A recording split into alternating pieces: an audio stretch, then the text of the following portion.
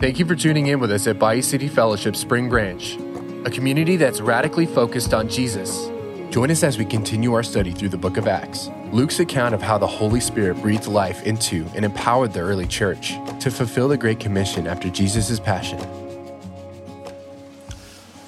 All right, well, good morning, church. My name is Ryan Mazant. I serve with our student ministry, and I'm excited to share with you as we continue on through the book of Acts.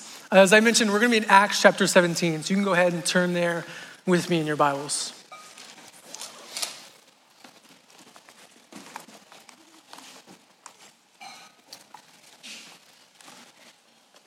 Well, one of the things I think about sometimes is how future generations are going to look back on the present day. Like, what are the patterns that they are going to be able to see that are difficult for us to recognize up close? And something that I think will be clear in the future is that we are currently living in a renaissance, a revival, if you will. And most of us don't even realize it, but we are witnessing a comeback of cookbooks. Now, if you don't know, cookbook sales have increased over the 2010s year over year by about 10% each year. By the time you get to 2020, you're looking at 21.5 million cookbooks sold. And then in 2021, there was a 42% increase on top of that. Now, obviously, some of that has to do with COVID and more people cooking from home. But I think another driving factor has to do with the internet. You see, you would think with Pinterest and recipe blogs that you would need a cookbook, but you would be wrong. Because we just reached the saturation point where there's 500,000 carbonara recipes, and it's just become overwhelming to try to sort through all of it and find something worth making. But with modern cookbooks, they have simple recipes, perfectly arranged pictures with the light, open kitchen and the subway tile that every millennial dreams of. And you don't have to scroll through like an entire backstory just to get to the instructions. Now, we have a few cookbooks at home that we really enjoy. The Defined Dish. Any Defined Dish fans out there? There's a recent follow-up, The Comfortable Kitchen, which is also awesome. Full disclosure, I'm not sponsored. I'm just passionate. But the other day I was scrolling through, or I was flipping through these, and I was struck by inspiration. You see, I think with what we've seen in the cookbook market, I think there is another type of book that is just primed for a comeback, and that is hymnals. Now, some of you have never seen one before, but I think it'd be really simple. You just get some old hymns, you throw in some Maverick City, you slap on some trendy photos, and you have a winner. And it's so brilliant. I was sure that someone had already done this. So I got on Amazon and I searched, and the first result was the Modern Hymnal. And my heart sunk. But then I saw that it was published in 1926. So the market is wide open. But circling back to cookbooks, the reason that I like them is that I'm not a great cook. I get what's called kitchen anxiety. And I'm just constantly afraid that I'm gonna get something wrong and I'm going to just ruin the entire thing. And so what I need is a formula. Get these ingredients, follow these steps, and you're good. And when it comes to our topic today, evangelism, I can't help but think that something similar is going on. For most of us, maybe all of us, evangelism, sharing our faith, is outside of our comfort zone. Maybe we even feel this pressure or this anxiety that we're gonna say something wrong and we're gonna mess it up entirely. And so perhaps what we desire is a formula. Maybe it could look something like this. Just give me the right things to say and give me the right answers to give so that someone can be convinced that the gospel is true. And today, as we unpack Acts 17, as we join Paul on his second missionary journey, we may be tempted to try to find a formula like this. But my hope is that as we look at Paul sharing the gospel in 3 different cities, that instead of chasing a formula, we could learn to pursue a posture and to depend on a tool that can transform lives. That's where we're heading this morning. So let's read, starting in Acts 17, verse 1. It says this: after they had passed through Amphipolis and Apollonia, they came to Thessalonica, where there was a Jewish synagogue. As usual, Paul went to the synagogue and on 3 Sabbath days reasoned with them from the scriptures, explaining and proving that it was necessary for the Messiah to suffer and rise from the dead. This Jesus I am proclaiming to you is the Messiah. Some of them were persuaded and joined Paul and Silas, including a large number of God-fearing Greeks, as well as a number of the leading women. Now, when I first read this passage, a few words stuck out to me. It says in the synagogue that Paul reasoned with them and that he explained and he proved, and some of them were persuaded. And I hear that and it sounds very scholarly and logical. Like I picture Paul with a whiteboard and he's like diagramming sentences and writing out proof equations in this 3-part lecture series. And we do know that Paul was a scholar. In fact, with his background as a Pharisee, he was perhaps one of the brightest minds in the early church, if not the history of the church. And yet, when Paul introduces himself in his letters, the title that he uses has nothing to do with his training or his academic merit. No, rather he says, Paul, a servant of Christ Jesus. And I think we get a hint of that here as we look more closely at the words, where it says that Paul explained and proved. That word for proved is one we see throughout the New Testament. It has a range of meanings, but its essential definition is to place before, to set before. It's the same word used of a servant who sets a meal before a guest. So Paul is placing before them or serving to them this evidence from Scripture that Jesus is the Messiah. And I want to flip over to the right to 1 Thessalonians for a moment, because Paul's own writing to this same group of people, where he describes these events that are happening in Acts, they show even more clearly what I'm getting at. So flip over 1 Thessalonians, we're going to be in chapter 2.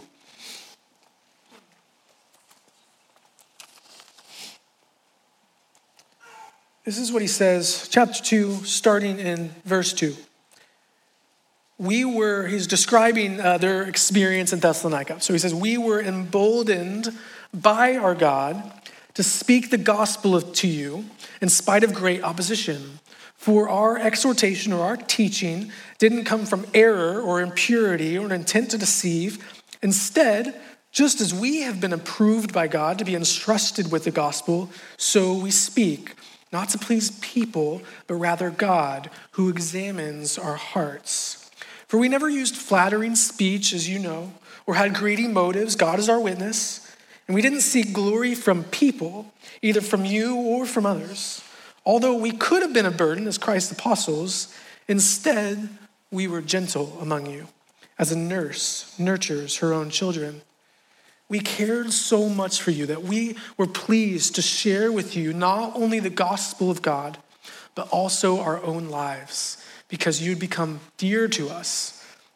For you remember our labor and hardship, brothers and sisters, working night and day so that we would not burden any of you. We preached God's gospel to you. You are witnesses, and so is God, of how devoutly, righteously, and blamelessly we conducted ourselves with you believers. As you know, like a father with his own children, we encouraged, comforted, and implored each one of you to walk worthy of God, who calls you into his own kingdom and glory. Verse 13.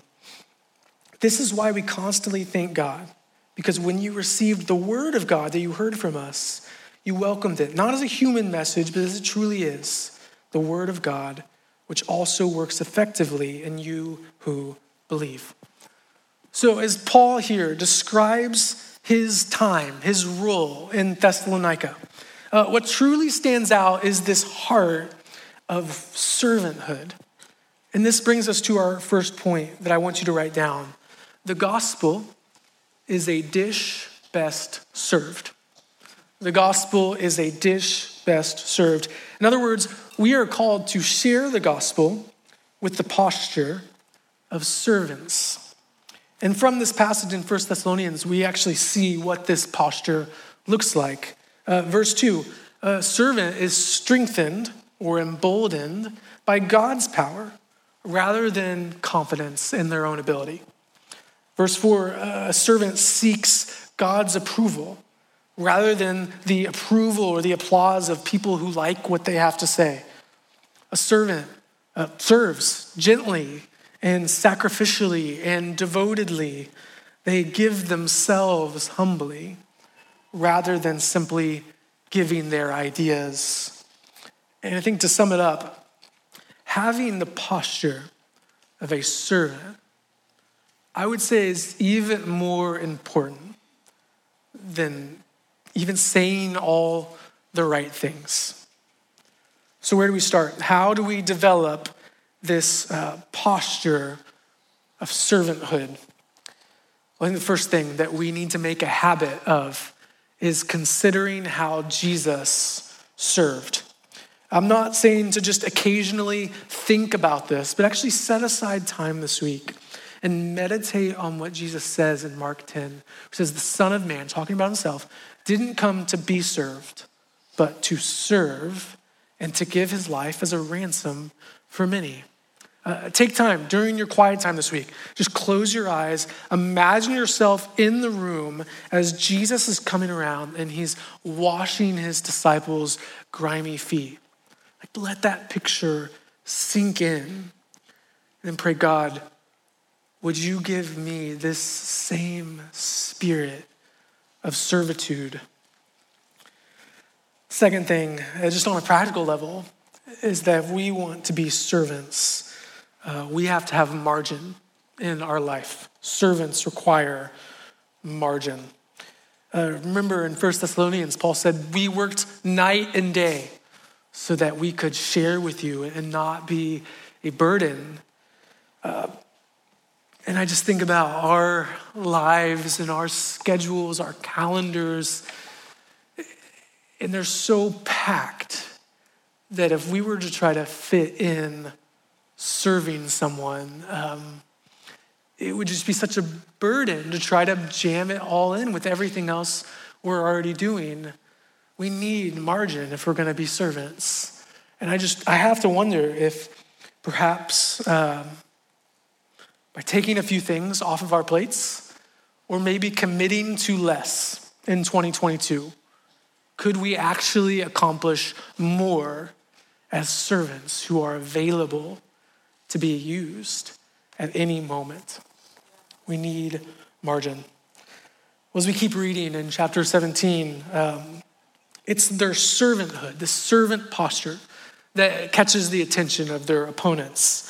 We read that the Jewish leaders, they start a riot in the city. And listen to what they say, their accusation in verse 6.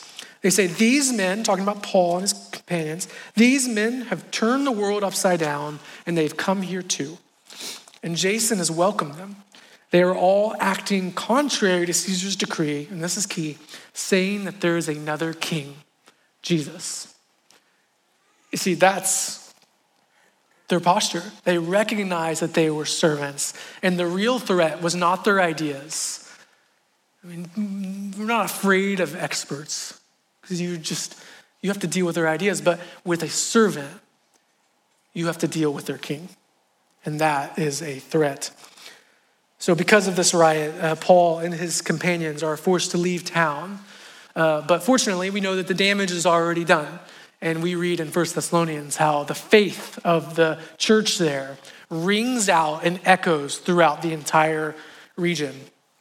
Now, Paul, as he keeps journeying, we're going to pick up the story, Acts 17, verse 10. It says this: as soon as it was night, the brothers and sisters sent Paul and Silas away to Berea. Upon arrival, they went into the synagogue of the Jews. The people here were of more noble character than those in Thessalonica, since they received the word with eagerness and examined the scriptures daily to see if these things were so. Consequently, many of them believed, including a number of the prominent Greek women as well as men. So here at our second stop, Paul and Silas follow the same pattern that we saw in Thessalonica. They open up scripture and they show how it reveals Christ as Messiah. But here we see a different reaction. And though the message was the same, Luke tells us that it's the character and the response of the Bereans that makes a difference. First, it says that they received the word with eagerness, which basically means they had willing hearts. And then it says they responded by daily examining scripture to verify that what Paul was saying was true.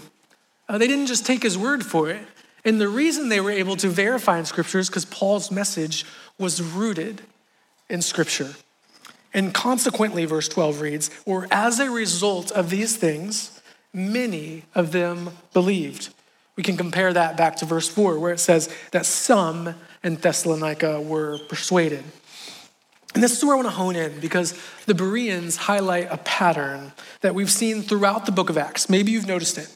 But no matter who's speaking and whether the audience is Jewish or mixed, whenever the gospel is preached, the primary tool that's used is God's word. Whenever the gospel is preached, the primary tool is God's word. You can go back and look at Peter's message at Pentecost in Acts 2, or Philip and the Ethiopian eunuch in Acts 8. You can look at Paul in Acts 13, and each time you'll see that their messages are built around Old Testament passages. And that brings us to our second point. God's word is our greatest evangelistic tool. God's word is our greatest evangelistic tool. Well, as I said, my wife and I like to cook, and we have an entire drawer filled with kitchen gadgets. But my favorite one is this right here. This is just a simple silicone tube. But if you don't know what this is, it's genius. It peels garlic.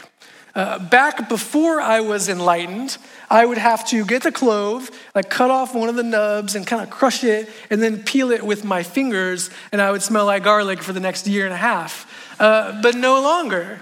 With this, you just put a garlic clove in, you roll it, and then it comes out perfectly peeled. Anybody not aware of this? Is this anyone's first time hearing this? Yeah, a few of you. Don't be embarrassed. You learned something today. But you may be thinking what I thought when I first saw this, which is that is too simple. There's no way that it could actually work, but it does, and you're welcome. And when it comes to using God's word in evangelism, I can't help but feel like we may have a similar thought. That just seems too simple. I don't think it would actually work. It also may surprise us because for some of us, rather than a tool in evangelism, we might see God's word as a barrier, something that we actually need to navigate around if we're going to share our faith in 2022. Or maybe others of us, we're afraid that if we get the Bible involved, that we're going to be asked questions that we don't have the answers to. And we just imagine someone asking us something and we don't know, and suddenly it just ruins our entire witness. But when we look at what Scripture has to say about itself, we come to see that God's word is capable in a way that we are not. Let's look at 2 Timothy chapter 3. It's going to be here on the screen. Paul, writing to Timothy, his true son in the faith, he says this: you know that from infancy that you have known the sacred scriptures, which are able to give you wisdom for salvation through faith in Christ Jesus. All scripture is inspired by God and is profitable for teaching, for rebuking, for correcting, for training in righteousness. So according to Paul, scripture is able, meaning God's word possesses a power to bring about something in our lives, and that something is wisdom for salvation. The reason that scripture is able is what he says in the next sentence, because it is inspired or breathed into by a God who not only spoke, but continually speaks. I love how A.W. Tozer puts it. He says, God did not write a book and send it by messenger to be read at a distance to unaided minds. He spoke a book and lives in his spoken word, constantly speaking his words and causing the power of them to persist across the years. God's word is able because it's inspired. And we see the same idea in Hebrews 4. And actually a little bit of the mechanism of how this works. Let's look at Hebrews 4, verse 12. It's going to be on the screen. For the word of God is living and effective, sharper than any double-edged sword, penetrating as far as the separation of soul and spirit, joints and marrow. It is able to judge the thoughts and intentions of the heart. See, this is the reality that the Bereans experienced, that when we examine God's word examines us. When we open God's word opens us. It may seem simple, even though it's a little difficult to explain, but God's word has a way of peeling off the outside layers and showing us what's underneath. And over the last 2,000 years, we see time and time again how this has played out in real people's lives. Think about the stories of C.S. Lewis or Lee Strobel and countless others who have gone into God's word with the goal of disproving it. But then in its pages, they've encountered the God who speaks and that voice that has power to change. And you know what? I think this is incredibly freeing for us because it turns out we don't have to have all the answers. And we don't have to be afraid of what God's word has said. But as a servant, we can lead people to God's word and trust that he is capable. So where do we start? Well, first is to find someone who will read the Bible with you. And I think that sounds intimidating, but I think you'll find that it isn't as hard or as scary as you think it would be. I know people in this church who have done this in their offices. In fact, I meet at Craftsman on Thursday mornings, and there's a group of dudes a few tables over that work at a large firm together, and they've just started this reading the word time together. And it's one guy and his buddies that he works with who aren't believers. I've known parents who have done this, inviting friends over, their kids for play dates. And as the kids play upstairs and pull everything out of the toy box, they're downstairs reading together, inviting someone to read scripture with you. In that moment, it's not about having all the answers. Rather, it's about asking some of the right leading questions. I threw some on the screen here. As you read, you ask, what does this tell us about God? What does this tell us about us? And if this is true, how ought I to respond? These three questions, you can really lead someone in scripture. Again, you don't have to have all the answers. You just have to have some questions. If you don't know where to start, John is a great book. After all, John tells us why he wrote in chapter 20. He says, so that you may believe that Jesus is the Son of God, and that by believing, you may have life in his name. So invite someone to read with you ask questions. Don't worry about having all the answers. But you say, wait, Ryan, but what if I'm asked a question and I have no idea? It's gonna be embarrassing. Okay, I've picked up this trick. Here's what you can do. If they ask you something and you don't know, here's what you say. You can write this down. I don't know.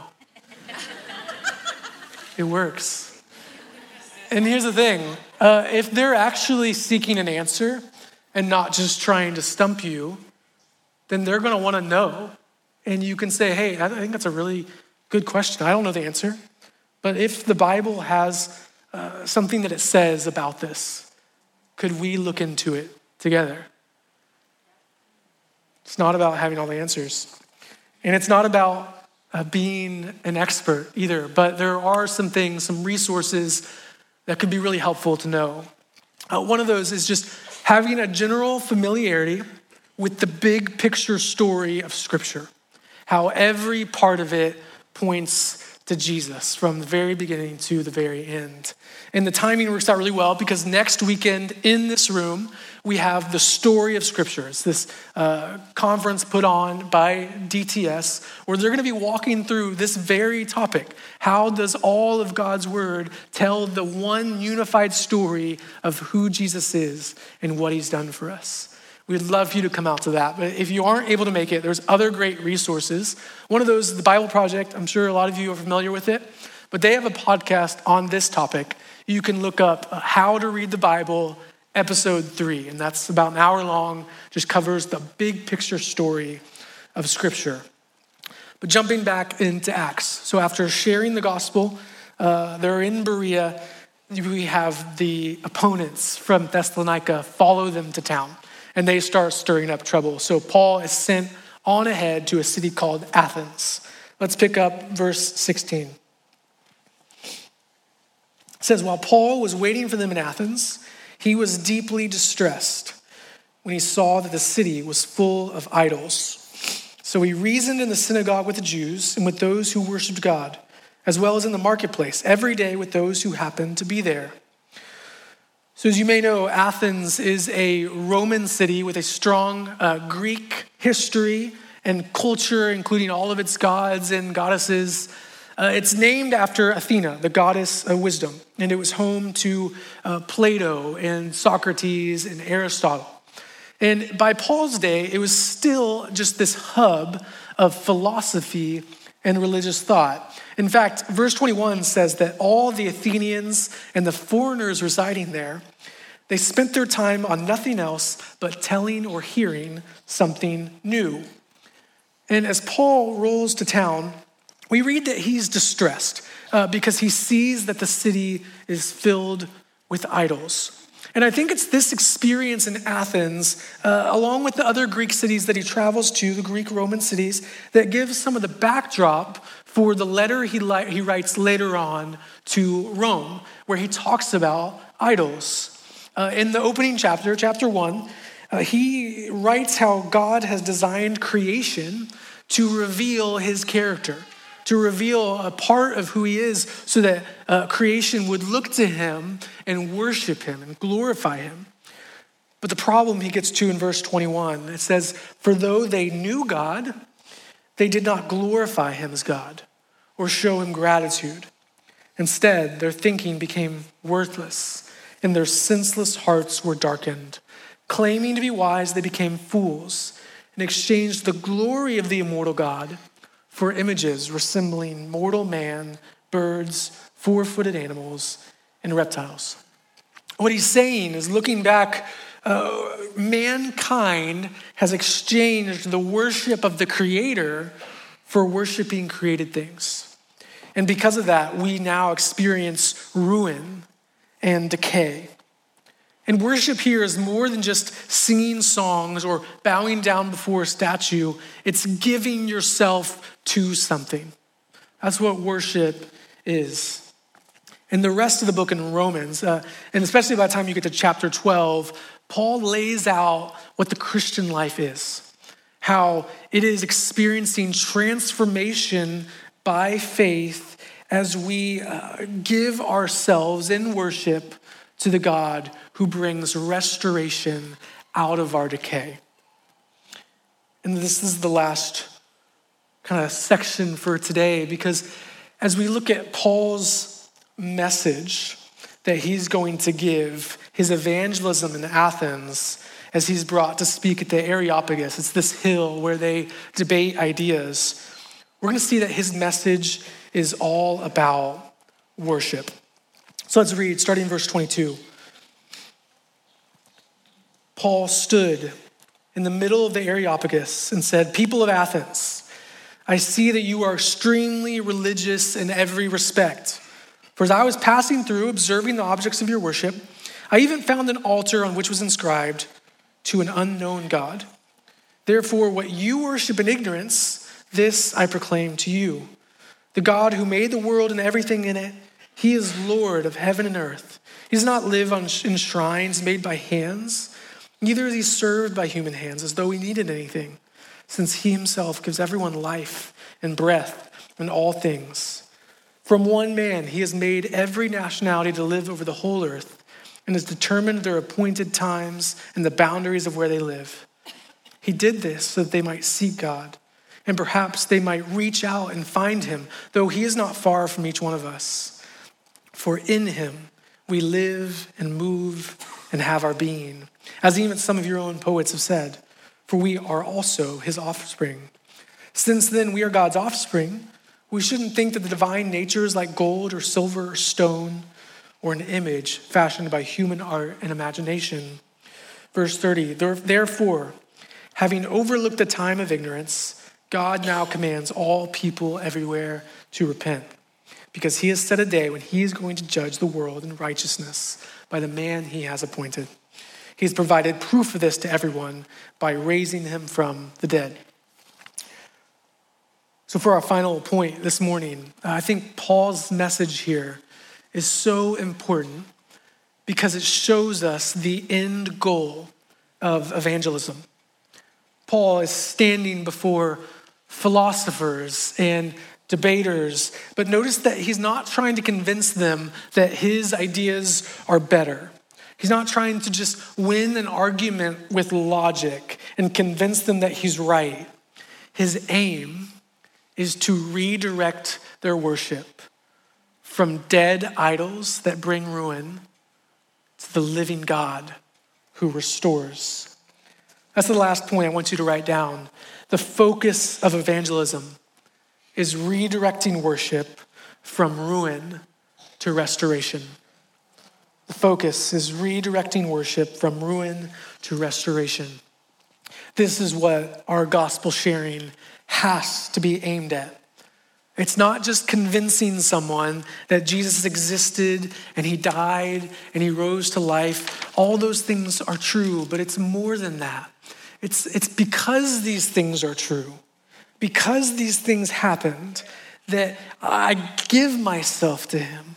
I give him my life in worship because he's worthy as my Savior and as my King. And I've said it before, but I'll say it here again. If you can talk someone into the gospel, then someone else can talk them out of it. But if the gospel, as Paul said in 1 Thessalonians, comes not only in word, but in the transformative power of God, that can't be refuted. So my challenge this week is that, like Paul, we would become students of our culture. That means as you go about your life, your office, your school, you are on the lookout for idols, asking, what is worshiped here? What are people giving themselves to? What kind of ruin are they experiencing because of that? And how does God offer restoration? Asking those questions, being on the lookout, will help you know where to start and kind of define the path as you read scripture together. The second thing is even more challenging. But if we're going to call people to a life of sacrificial worship, giving themselves to God, then we're going to have to model it. And maybe that starts by doing an inventory of your life. asking God, what am I worshiping? What created things am I giving myself to? And coming before the Lord and saying, God, I surrender this to you. You are worthy of all glory, all honor, all power, all praise, everything that I have. See, when we do that and we walk in that, that's when people notice a change. That's when they see a difference. And it's not just that we're a little more joyful than the average person or a little less anxious, but we're undergoing a process of restoration that can't be explained. So to close out this morning, I want to invite you to wonder with me. How are future generations of Christians going to look back on this time, on the 2020s? What if they could look back and they could see a pattern, a revival of evangelism as servant-hearted Christ followers depend on God's word and call people into a life of transformative worship? Church, I believe that can happen. And I believe that it can start here. Let's pray.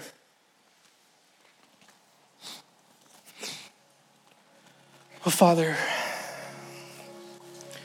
I thank you for today.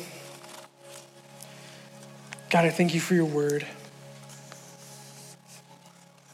God, I thank you for the generations of Christians who've come before us,